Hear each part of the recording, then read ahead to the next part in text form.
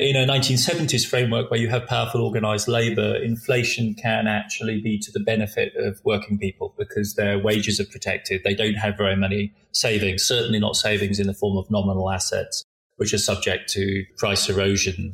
And so historically speaking, all the way back to the great inflation, say the Weimar Republic, inflations are a progressive in the sense of the technical sense of progressive redistributive mechanism handling a very big bill.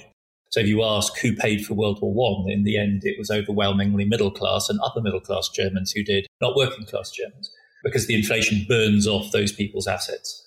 That's one way of thinking about it, so long as you do have large-scale organized labor to protect people's nominal incomes. If you don't, then, of course, the balance is much more difficult to figure out. And it's really a gamble on the possibility of indexing various types of income streams so that those who are most vulnerable are not profoundly damaged by rapidly rising cost of living, basically.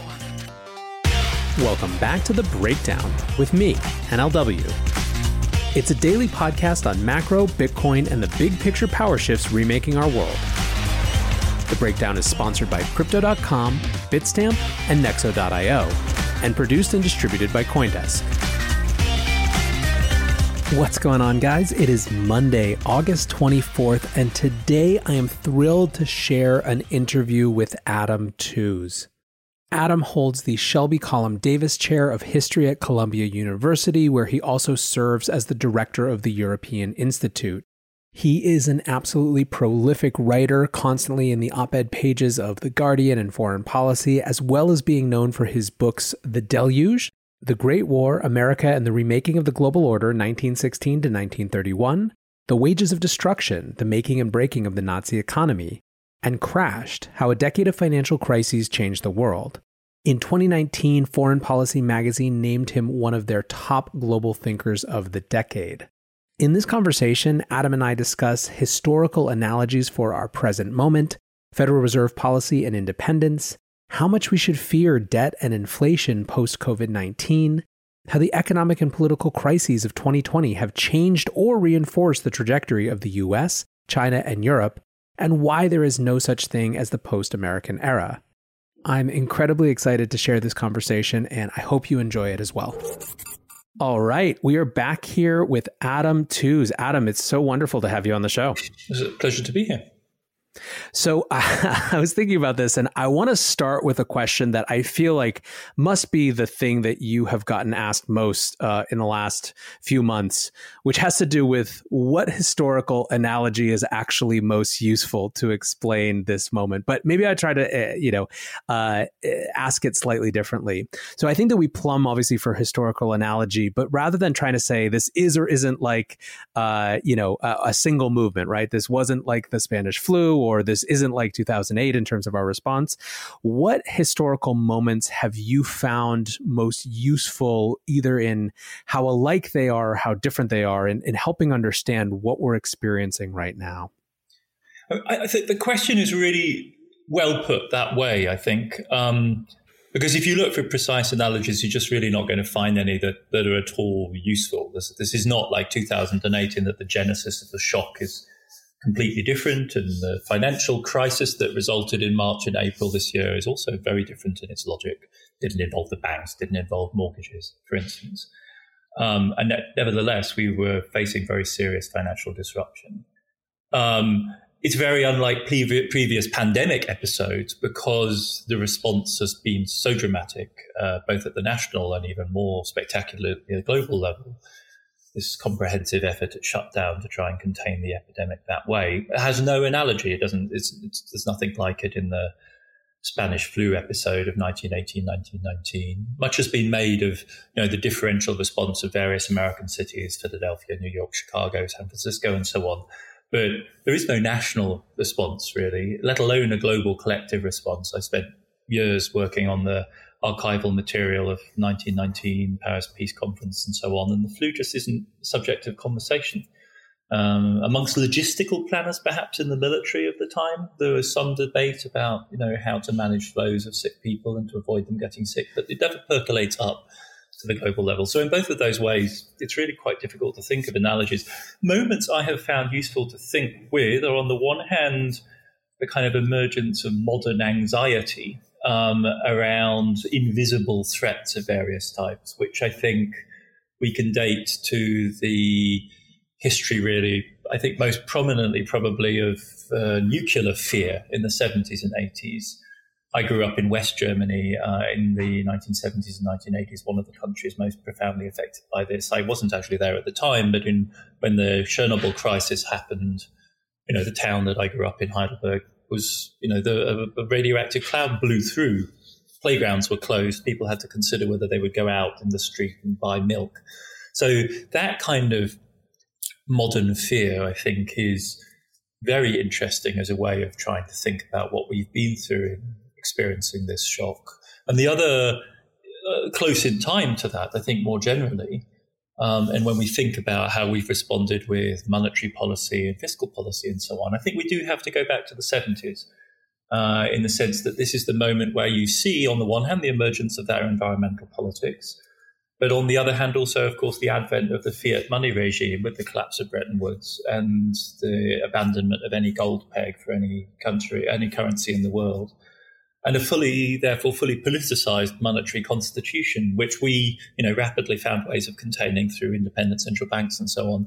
But it's the flexibility that provides us that has enabled the absolutely extraordinary monetary policy response we've seen to this crisis. And the third element, which also links to the present, is China. So the 70s are the moment of, the first really major crisis of America as a global power, and with the wake of, the Vietnam crisis, the reheating of the Cold War with the Soviet Union, and the China play, which of course is unraveling before our eyes 50 years on, was key to the way in which famously the Nixon administration sought to reestablish America's geopolitical position. So when I think about 2020 and what's happened at this moment, it's really the unraveling or the full exposure, if you like, the potentialities of that first, I think, fully modern awareness of possibility and crisis, which I would locate in the 70s. I think it's super, super interesting points to connect this to. We were watching The Umbrella Academy on Netflix this weekend, and it's part of this sort of long tradition of post World War II nuclear based fantasy or sci-fi, right? Where some nuclear accident happens and it mutates people, and that becomes sort of the basis of fiction. I was wondering what type of fiction we'll see coming out of this, if we will, where the threat is instead not sort of nuclear in that same way, but this unseen virus. But that's neither here nor there. I think that the point that I actually wanted to pick up from maybe is this idea of what this has to do, or what this reflects about the state of political leadership in the world. And, one of the things that was interesting and very central to your book, Crashed, was that it was sort of seductive, but perhaps a little wrong to view 2008 as it was initially viewed, as an American crisis alone, and something sort of that was a post or sort of an example of America's decline. And I guess that the question then becomes, as has been argued narratively by some, is this the first crisis in the post-American era in some ways? I mean, I think one understands why people say that. I mean, the performance of the Trump administration has been shambolic and embarrassing, I think, for many people. It's not true to say that America's national pandemic record is worse than that of comparable countries. In fact, it's better than many European countries, which are much smaller, of course. So if you compare New York with London, and you end up with like-for-like comparisons. But in any case, the American has not come out of this crisis well. So it's easy to see, I think, why people would jump to the conclusion that this is the first post-American crisis. I don't, even if you are a declinist, even if you think America's power is waning, and this is a critical moment in that, I think the idea of a post-American world is really misleading, because the problem is, as it were, if you're in the rest of the world, is that you've got a sick and ailing America in it. If only, it were a world without that sick America in it, that would make things a lot easier. In fact, the world is one very profoundly shaped, I think, by a crisis of American politics, by a crisis of American power, which is very uneven. So at some levels, it's shockingly manifest. the inability to act as a cooperative partner. It doesn't forget leadership, just a cooperative partner on issues of public health, on climate policy and so on trade on the one hand, and on the other, the continuing role of the United States, exemplified by the crisis itself, as the anchor of the global financial system. Whether we like it or not, the basic currency for international transactions throughout the world is the dollar. Even the Chinese business sector borrows heavily in dollars. And the Fed has proved itself again after the shock of 2008 for the second time as an extremely cooperative, competent, proactive, imaginative, quite broad-minded hegemon in stabilizing this system and thereby enabling others to act, whether it's through the swap line system, which funnels dollars into the leading central banks of the world, including some EM, Mexico, Brazil, South Korea, if you're willing to treat South Korea as an EM anymore, or whether it's just simply through the cushion provided to the global financial system by the extraordinarily low interest rates in the US. Either way, the Fed continues to be and was actually a essential precondition for the crisis policy response in the rest of the world this time round as well. So what I think we're seeing is an increasing disassociation of different parts of American power. And we haven't even talked about hard power and the military side. What I do think we are seeing is a disarticulation, increasing incoherence. The idea of a sort of monolithic American leadership or dominance, hegemony no longer makes much sense. But that crisis is very much still in the world and affecting the world. So a world with an America in crisis, I think, is a better description than a post-American world. I think that is really interesting. Part of it, I wonder if it has to do with even just the way that we frame things is also shaped by where we frame things. And the first crisis in a post-American era sounds a lot better, it's always as a headline. Yes, because right? it's a clean break, right? I mean, part of the reason it sounds better is it's kind of neat and tidy, whereas that isn't our reality. Our reality is we move on, the game goes on, the music continues to play, even if bits of American politics seem, to all intents and purposes, profoundly dysfunctional and broken. The world doesn't wait. The epidemic doesn't wait. The global economy doesn't wait. Nor, however, does the continuity, for instance, of American power when it comes to, highly sophisticated military aircraft or aircraft carriers or whatever. All of that rumbles on too, despite the fact that Congress appears unable to conduct basic business. And, without being unduly partisan, I think it's fair to say the problem largely consists of the GOP's massive internal dissension, extraordinary difficulty of American conservatives of, in fact, agreeing on a particular position and implementing it then as a form of government, which we saw in their, botched efforts to repeal the Affordable Care Act, Obamacare, early on in the Trump administration. And as the Democrats had taken control of the House, with that kind of spectacular malfunction was less obvious because there was less ambition with regard to legislation. But with the crisis driving the need to actually generate policy, that huge problem has resurfaced spectacularly this summer.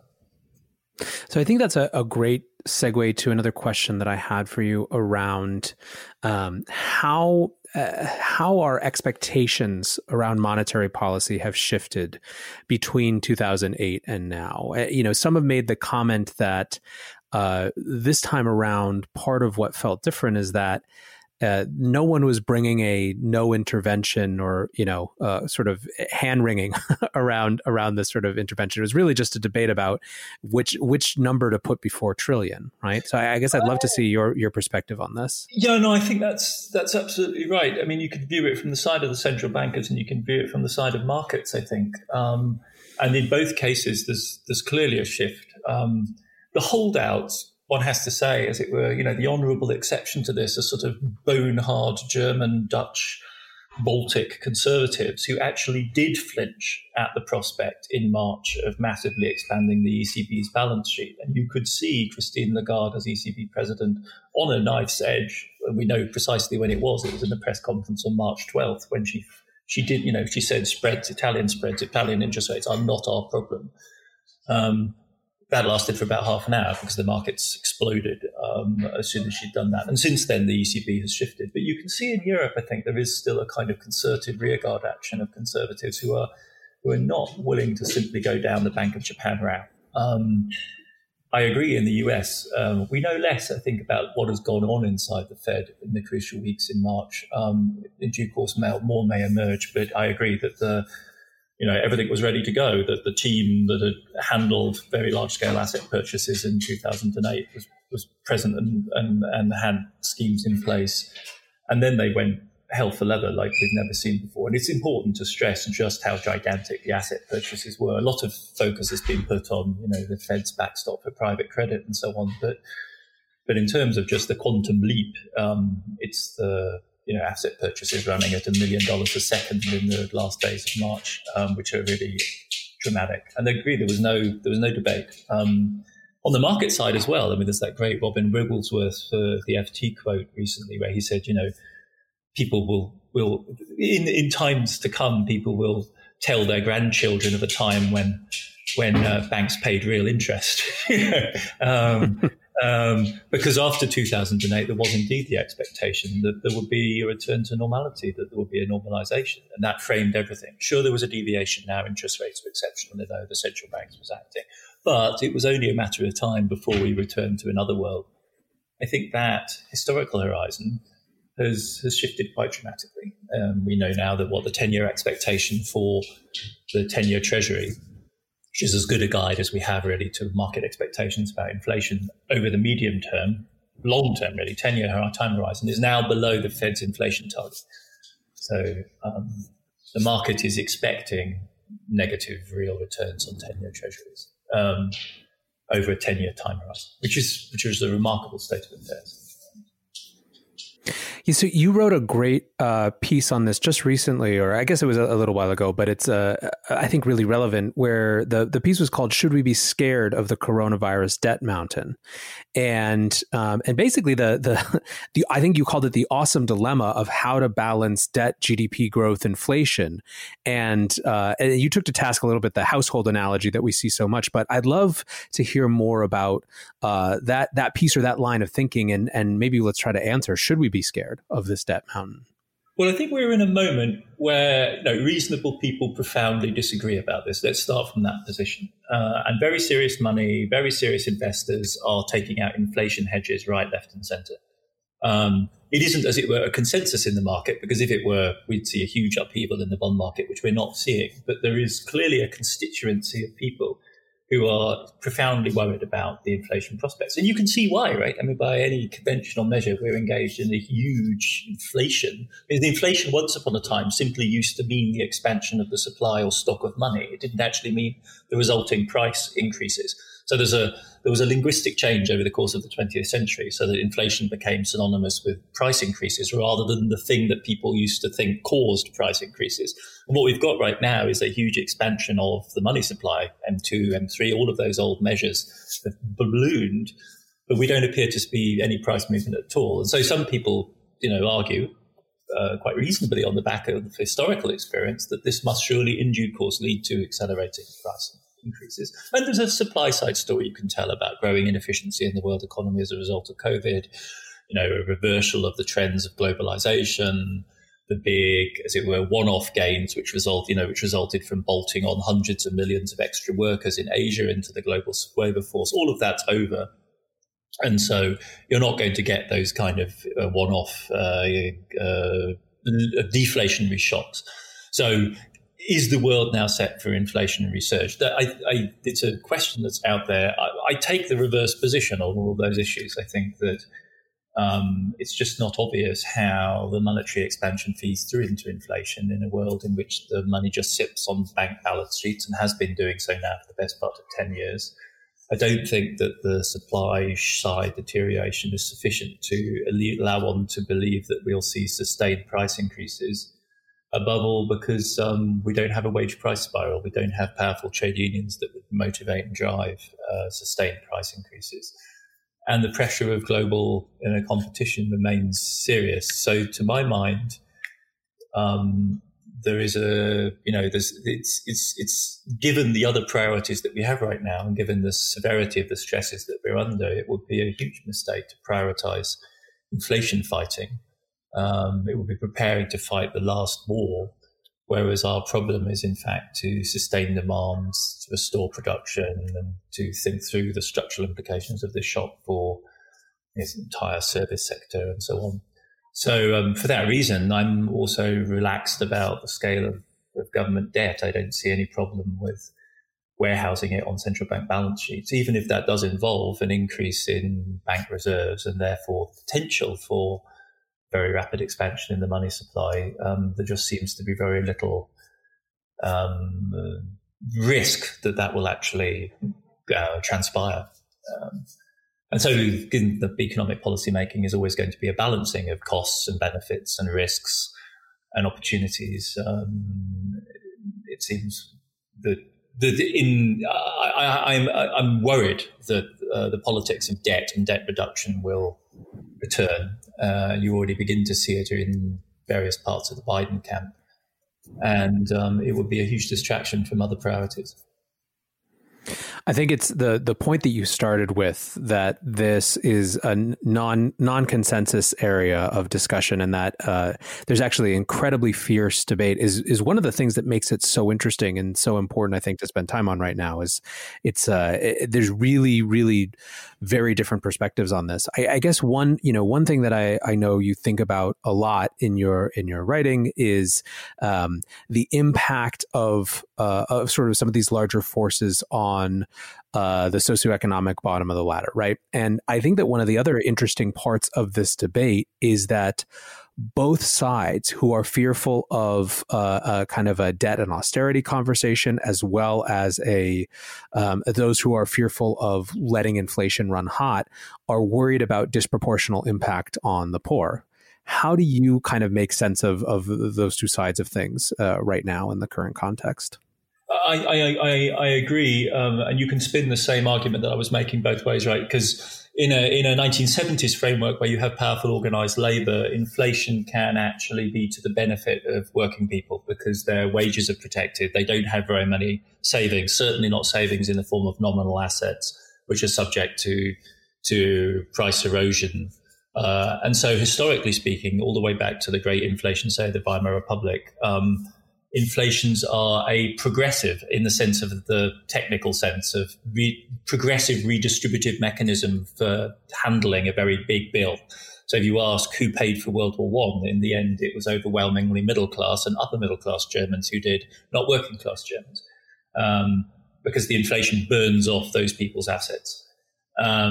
So that's one way of thinking about it, so long as you do have large scale organized labor to protect people's nominal incomes. If you don't, then of course the balance is much more difficult to figure out, and it's really a gamble on the possibility of indexing various types of income streams, so that those who are most vulnerable are not profoundly damaged by rapidly rising cost of living, basically. So it's a fine balance. Those of us, I think, who as it were are willing to take risks, just don't think there is a large risk of inflation. And so that's, as it were, the first thing to discount. And then secondly, are also weighing the basic Phillips curve kind of logic, which is that the real risk here is of sustained recession and mass unemployment. Because if you ask, as it were, what makes the livelihoods of the worst off more precarious, what hits particularly disadvantaged minority communities, notably in the United States, for instance, it's unemployment. And, if we are beating about the bush here, because we're basically talking about arguments to do with MMT and modern monetary theory, so-called, and modern monetary theory has a wing which is about central banking and money and the treasury. It also has a wing which is about the full employment guarantee and a jobs guarantee. And it has that wing because it's a social justice position, because unemployment in the United States massively hurts people with less education in lower income communities, and above all, people of color. And no one worse than African-American men, black men, who fall out of the formal labor market first when the going gets tough. And so the full employment position, which ultimately transpired in the form of the Fed's mandate, the Humphrey Hawkins Amendment, is a late legacy of the civil rights movement. Coretta Scott King, Martin Luther King's widow, was a huge advocate of a jobs guarantee, because if you actually want to enfranchise, provide a stake in the society for disenfranchised, excluded Black communities, and above all Black men, you have to ensure that the labour market, in fact, provides employment for people. And so if the trade-off is inflation risk versus unemployment, then the social justice position tends to favour, taking risk, running the economy hot. And I think one of the claims that the Trump administration could actually legitimately make for itself at the beginning of this year is that, in a grossly inefficient way, many of us would argue, but nevertheless, in a fairly sustained way, they were running the economy hot. Grossly inefficient because they were doing it by way of tax cuts, which were poorly targeted and benefited high-income groups far more than, was really very sensible in my view. But obviously there's a politics to that. But in any case, the net result was an economy that was running fairly hot. And that did have a differentially positive impact on low-skilled, low-wage workers, and particularly on African-American unemployment rates. That wasn't just, Trump hype. There's a real reality to that. And it is, I think, something that the Dems really have to think about is why in the past they have been as cautious as they have been. Both in Clinton and the Obama administration were profoundly cautious when it came to fiscal policy, even though it clearly differentially disadvantages the communities which they claim to stand for. What's going on, guys? I'm excited to share that one of this month's breakdown sponsors is Crypto.com. Crypto.com offers one of the most cost-efficient ways to purchase crypto out there, as they've just waived the 3.5% credit card fee for all crypto purchases. What's more, with Crypto.com's MCO Visa card, you can get up to 10% back on things like food and grocery shopping. When you buy gift cards with the Crypto.com app, you can get up to 20% back. Download the Crypto.com app today and enjoy these offers until the end of September. Bitstamp is the original global cryptocurrency exchange. Since 2011, Bitstamp has been the preferred exchange for serious traders and investors, trusted by over 4 million customers, including top financial institutions. Bitstamp is built on professional-grade trading technology. Their platform is powered by a NASDAQ matching engine, and their APIs are recognized as the best in the industry. Download the Bitstamp app from the App Store or Google Play, or visit bitstamp.net/pro to learn more and start trading today. That's bitstamp.net/pro. In this crisis, many investors aim to keep and grow their digital assets. Others seek to maximize the yield on their cash. Nexo allows you to achieve exactly these two goals. The company offers instant crypto credit lines against all major cryptocurrencies, with interest rates starting from only 5.9% APR. Nexo also lets you earn up to 10% annually on your fiat and digital assets. What's more, interest is paid out daily, and you can add or withdraw funds at any time. Get started at nexo.io.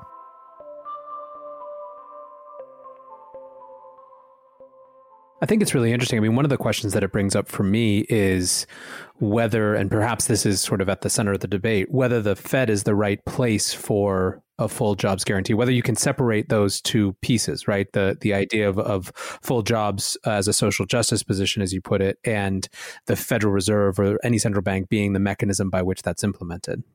Oh, no, it can't be the Fed alone. And you're absolutely right that, we talk about the Fed because it's, one branch of the American government and the government state machine that really does function and functions well. I mean, I used to joke that, the two bits of American government that function were like special forces and the Fed.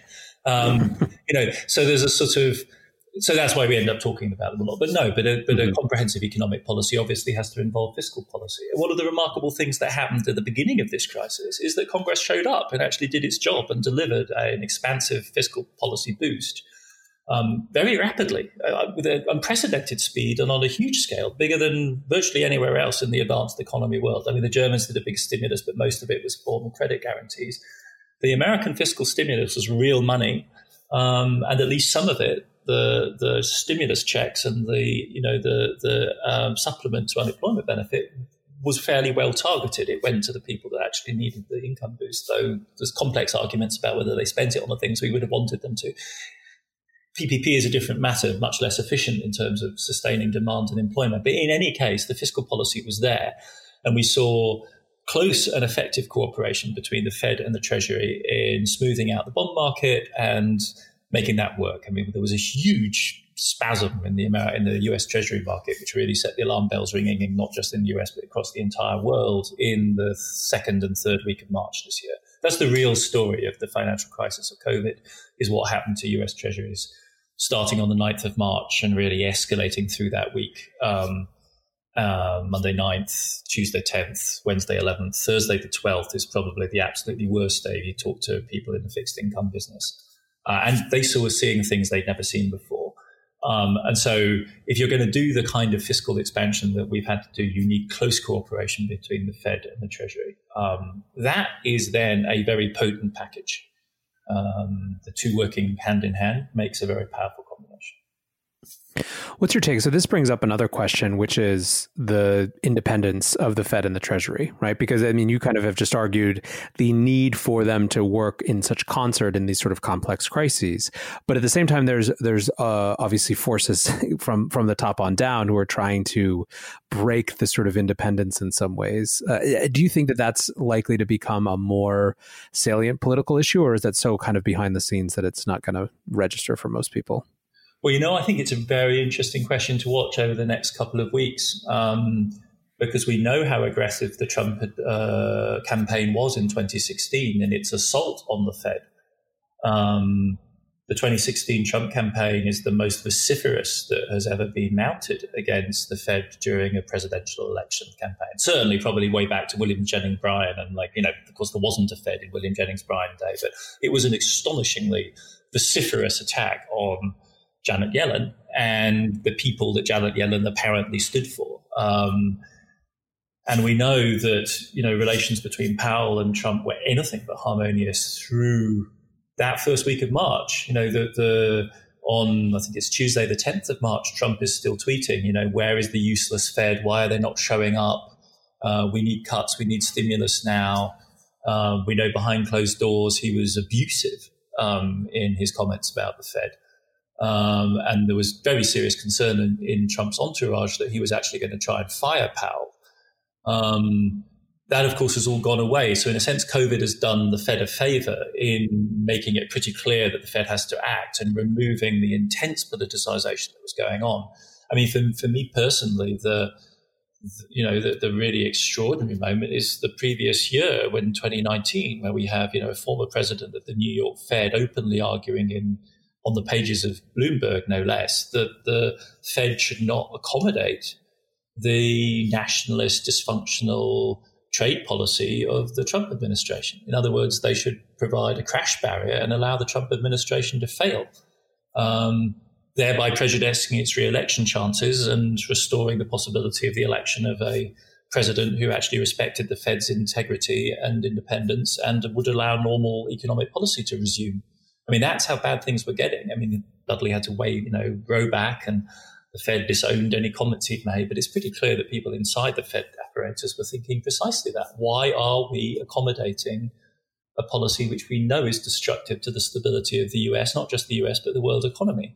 Because every time we lower interest rates, when the president tweets about a trade war, we are accommodating. And classically, central bankers are not, that is not their role. This is what their independence is supposed to be, precisely that they refuse that accommodation. So we were getting into some very deep water. And COVID, because it's allowed a concertation, a coordination of forces around stimulus.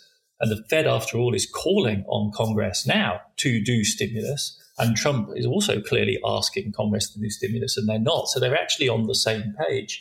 But I think it's interesting that when I thought we might be back in that moment when, what it was last week, wasn't it? When the Fed, when the minutes were published that revealed that the Fed had decided not to do yield curve control, and the markets didn't like the sound of that, because that basically suggested there was maybe a limit to how far the Fed would go in manipulating interest rates.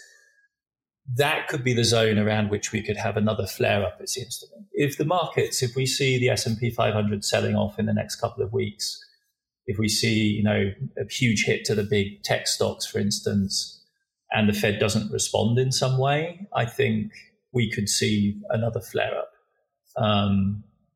Because it's, the question of independence is definitely posed. And not, I think, just from the right. Effectively, the MMT, the left-wing position, of course, also puts independence in question because it basically says monetary policy should be subordinated, as should fiscal policy, to the priority of full employment. And everything really has to be directed towards that goal. Yeah, it's fascinating. I think that the reaction to the yield curve control, really like offhanded comments, buried in those minutes was fascinating. It was quite intense, wasn't it? And I think if we keep going down that line where all the Fed has to say is, we're not going to go the full BOJ route, and the markets can't live with that. It's a very fine line.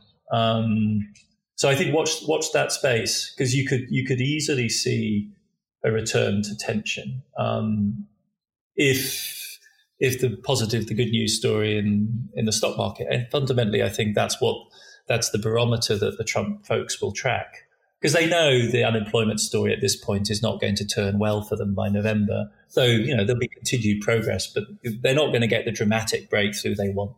So I think they need the equity markets to remain strong.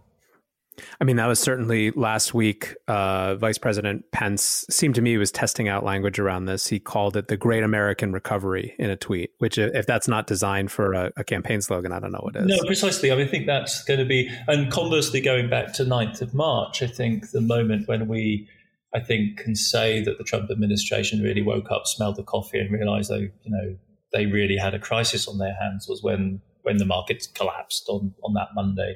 So that is the loop. That is one version of reality, as it were, that we all are synced on. We may not agree on many other measures, but there's not a lot of people saying, "Hell, let's stop publishing the S&P 500," or if we only collected data points a little less frequently, the scene would look good.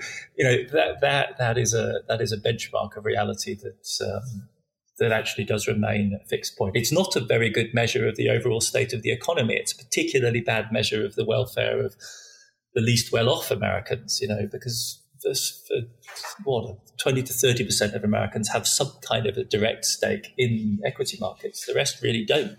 The bottom 50% have no wealth invested in that form of any type whatsoever, despite Robinhood and, the huge mobilization of retail investors through those channels, which has been another remarkable phenomenon of this moment. Yeah, there was a stat today in the Wall Street Journal. The top 10% of earners owned 87% of stocks in Q1 of this year, which is up from 82.4% in 2009. So when we reduce the economy to the S&P 500, we're basically saying it's your economy that matters to us, right? Not the economy of the folks who are working shifts at restaurants or used to be. And I think it was a very striking moment when Powell, I can't remember, I think it was in April, where he gave testimony where he said, something like 40% of households which earn less than $30,000 a year have suffered the loss of at least one waged income. And that, for the Fed to be the agency that is incorporating the social dimension, the social crisis into its policymaking, is itself a remarkable moment. The New York Fed was publishing data on the food crisis last week. So that's a remarkable shift. Yeah. So, I could talk about the Fed all day, and I'm sure many of my listeners would like that. But I want to go to a couple other places, because I think part of what's interesting to me is these questions of how the crisis and the response have either shifted or sort of reinforced the trajectory of key actors in the geopolitical future. And so we've talked a lot about the U.S., but I'm interested in your take on kind of Europe and China, how, again, this has either kind of shifted or reinforced the trajectory. Maybe let's start with Europe, because I know that you just wrote about this. 3 months ago, people were talking actively and openly about whether this was whether the euro, would survive this, whether the European Union would survive this. And that's obviously been landed in a very different place than I think a lot of people thought. Yes, that is one of the real surprises. We have to correct for the fact that there is a constituency of folks in the English-speaking world who can never wait to restart the conversation about when the euro is going to fail. never really reconciled to the idea that it was a sensible project in the first place and really expect the breakup always to happen. But what was really striking this time was that it wasn't just that constituency. I mean, President Macron of France himself said that this was really this was a life and death moment for Europe. And what has been impressive is that they actually moved forward. I am not a cheerleader. I mean, I'm a die-in-the-wool, heart and soul European committed to the project of the EU, but I am not a cheerleader for the policymaking in the Eurozone on the whole. But it is remarkable that they have managed to turn the crisis in a positive direction. Is the compromise they agreed in July enough? Is it radical enough? No. Does it go far enough? Absolutely not. Are we out of the woods yet? No. But nevertheless, they took a crisis and said, no, this is new. This is a new problem. Because it's a new problem, we don't need to dig ourselves into the old camps that we were in when we were dealing with the Eurozone crisis after 2010. And crucially, Berlin moved. So Berlin moved from being a naysayer all the way through April. Berlin was saying, no, we will not cooperate with the French, the Spanish, the Italians. And then something breaks in late April, early May. Merkel realizes, I think, how deep the problems of the Eurozone are and what the risks are. And the Franco-German axis reasserts itself. And on that basis, then you could get this deal. And that is a major shift. It's a positive surprise. It's one of the few good news stories that's really come out at the geopolitical level. But there are, a lot of issues going forward that still have to be resolved, because the price you pay for defining the problem as a new problem is that you bracket dealing with any of the legacy issues. And they have not dealt with and not found a solution for those, which are basically Italy's public debt, which is going to be over 150% of GDP, which, if Italy had its own central bank, would not be a problem, but it doesn't. And so the ECB has to find a way politically of accommodating a large slice of Italy's public debt, because otherwise that's not a sustainable debt burden for a country with Italy's close to zero GDP growth. If Italy had positive nominal GDP growth, it wouldn't be such an issue, but it doesn't. So that issue remains fundamentally unresolved. And the main burden of the crisis response is going to fall still on national budgets, even if it is true that the EU has now equipped itself. Nevertheless, politics is a matter of, what can be done in the given moment, given the prevailing circumstances, and the Europeans made a remarkable step forward. Have we seen markets reinforce that sort of fact or take that sort of view? It's really interesting. Yeah, markets have shifted. I actually had to sort of do a little mental adjustment in July, because for so long, if you've written about the Eurozone crisis, it's that negative hostile speculation against the euro, redenomination risk, is the big driver. Spreads. I know that very serious money is bending the other way now. They seem to actually believe that really the Europeans can move this forward. And of course, it's a story of contrasts, because it's a question of whether you want to put your money in euro assets or dollar assets or yen or renminbi, and all of a sudden, A, a lot of European assets are undervalued, so the pricing looks attractive, and B, the exchange rate is now increasingly moving in the right direction too. So no, it has been a really remarkable reevaluation. What about China? So the narrative, obviously this is a narrative football in a lot of ways, certainly in the US, around how to position China as part of this crisis. But, in terms of the trajectory that China was on vis-a-vis these other powers, what do you, if you had to put a pin in kind of what this crisis has done, how would you describe it? I know it's almost an impossible question, but. Well, again, I think it's it's a reversal of the narrative, because I think in February, the dominant narrative, and I think even in China itself, the concern was that this was Beijing's Chernobyl moment. Apparently, Chinese were using the comments pages of the HBO series to voice sotto voce criticism of the Chinese regime. So they kind of, they got it. Everyone was on that storyline. And that's not what's transpired, right? The Chinese restored control, even if we allow for the fact that their numbers may be, rather favorably inclined. It's clear that they contained the crisis far more effectively than anyone in the West. Their economy is the only major economy that's growing. they misplayed, obviously, the face mask diplomacy and have run into a buzzsaw of hostility on the American side. But it's unclear to me whether the Americans are really going to be able to take the rest of the world with them. On Huawei, perhaps, because it's clearly a security issue. But on other issues, it's not obvious to me that they will be able to. And there are large parts of the world where I think the balance has shifted even further towards China than it was before this crisis struck. And I'm thinking Africa is the place which a lot of people were thinking about. But I actually think Latin America may turn out to be more important, especially for the US, because the epidemic there obviously has been grievous. I mean, it's been an absolutely catastrophic hit for not just Brazil, but also the Perus, the Chiles of this world, Colombia. And in all of those places, China's face mask diplomacy, large, generous donations of medical equipment, sometimes with funding to go with them, has gone down much better than it has in Europe, where it's really met quite a frosty reception. So this is still to be played out, obviously, and we don't know quite how far the uncoupling between the United States and China is going to go. We don't know how grievous the damage to the Chinese tech sector is going to be, how far they're going to be able to compensate for the really ruthless pursuit of China's tech industry by the Americans, unprecedented in its seriousness. But nevertheless, I think from China's point of view, broadly speaking, it confirms their impression that they need to push now. There's a window of opportunity for them to push. And on issues like Hong Kong, we should expect no compromise whatsoever.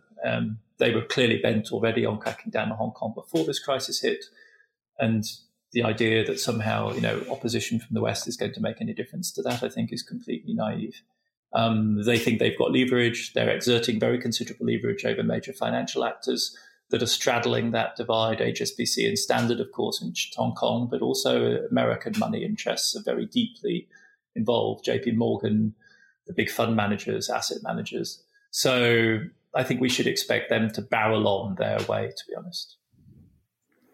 So this gets us to kind of a theme which I think goes right back to where we started the conversation. But you wrote one piece called "The Death of Globalization Has Been Announced Many Times, but This is a Perfect Storm," which I'm interested in sharing a little bit more about. But another line that I pulled from somewhere, actually didn't even write down which it was in the kind of flurry of rereading, was this idea of globalization as realism too. And I think this gets back basically to what you were saying about there's no such thing as a post-American era.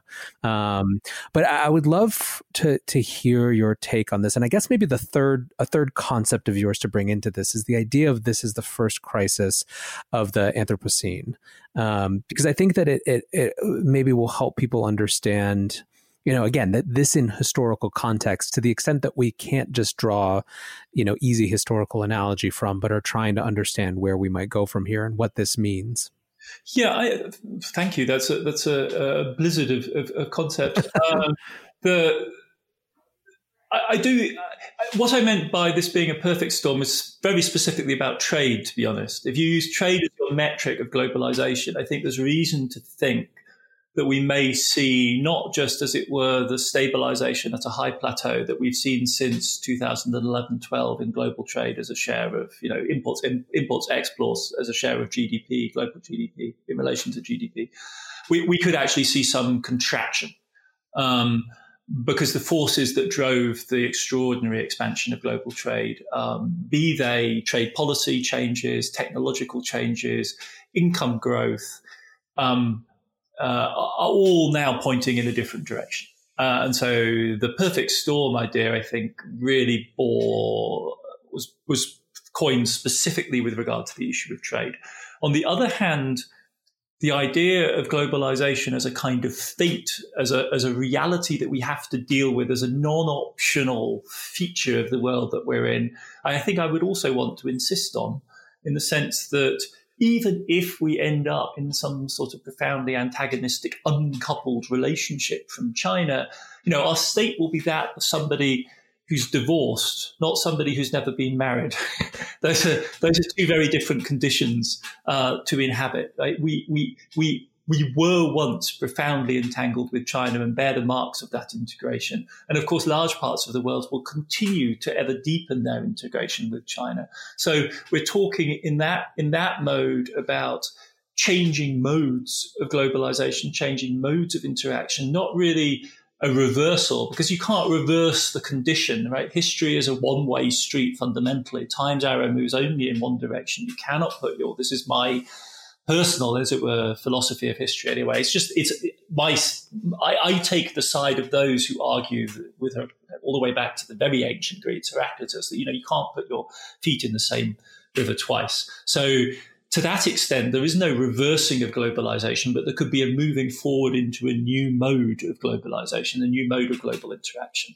And that then links to the other huge sort of, concept that you tossed into the discussion, which is this idea of the Anthropocene, which is the phrase that's been used originally by geologists as a way of describing a world so radically transformed by human intervention and manipulation that it will show up at the geological level in due course. If you imagine geologists 2,000 years from now looking back through the strata, they will see the earth-moving effects of humanity. They will see the mass extinctions that we have produced by our massive mobilization of natural resources. And that's obviously a cumulative process. And it goes all the way back really to the first dense periods of human population in Europe, for instance, in Yugoslavia, back to the Roman period, the former Yugoslavia, to the Balkan coastline, when they were, knocking down trees, cutting down trees to build navies.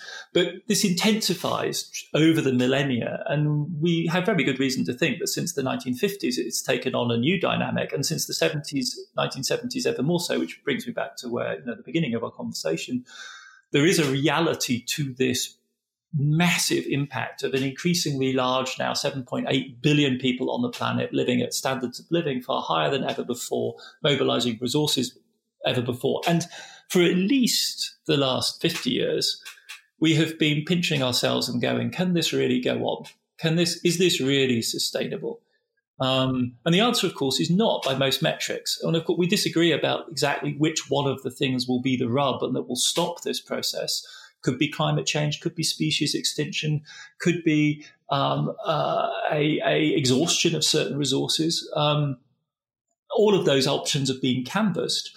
But there is also the zoonotic disease mutation route, by which our increasingly massive mobilization of life forms spawns viruses that will have an absolutely catastrophic impact on humanity. And obviously, COVID isn't the killer virus. It's mildly fatal to a very vulnerable group of population, but it's a harbinger. It's a warning of things which scientists have been predicting really since the 1980s at the very latest, since the AIDS shock, where we began to realize that we hadn't actually exhausted the range of killer diseases, that though we may have triumphed over smallpox, there were other things that could be in the pipeline, and that we have some part in the acceleration of what comes through that pipeline. And that, to me, is the significance of COVID, is that this isn't a local shock, this isn't Ebola, this isn't HIV, which were catastrophic for certain parts of the world and for certain communities, but not humanity as a whole.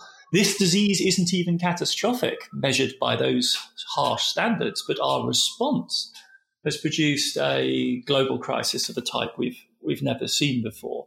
And if this is how we react to this kind of threat, imagine what it could be like if something emerged that truly was, far, far more dangerous. Imagine if COVID actually killed young people rather than old people.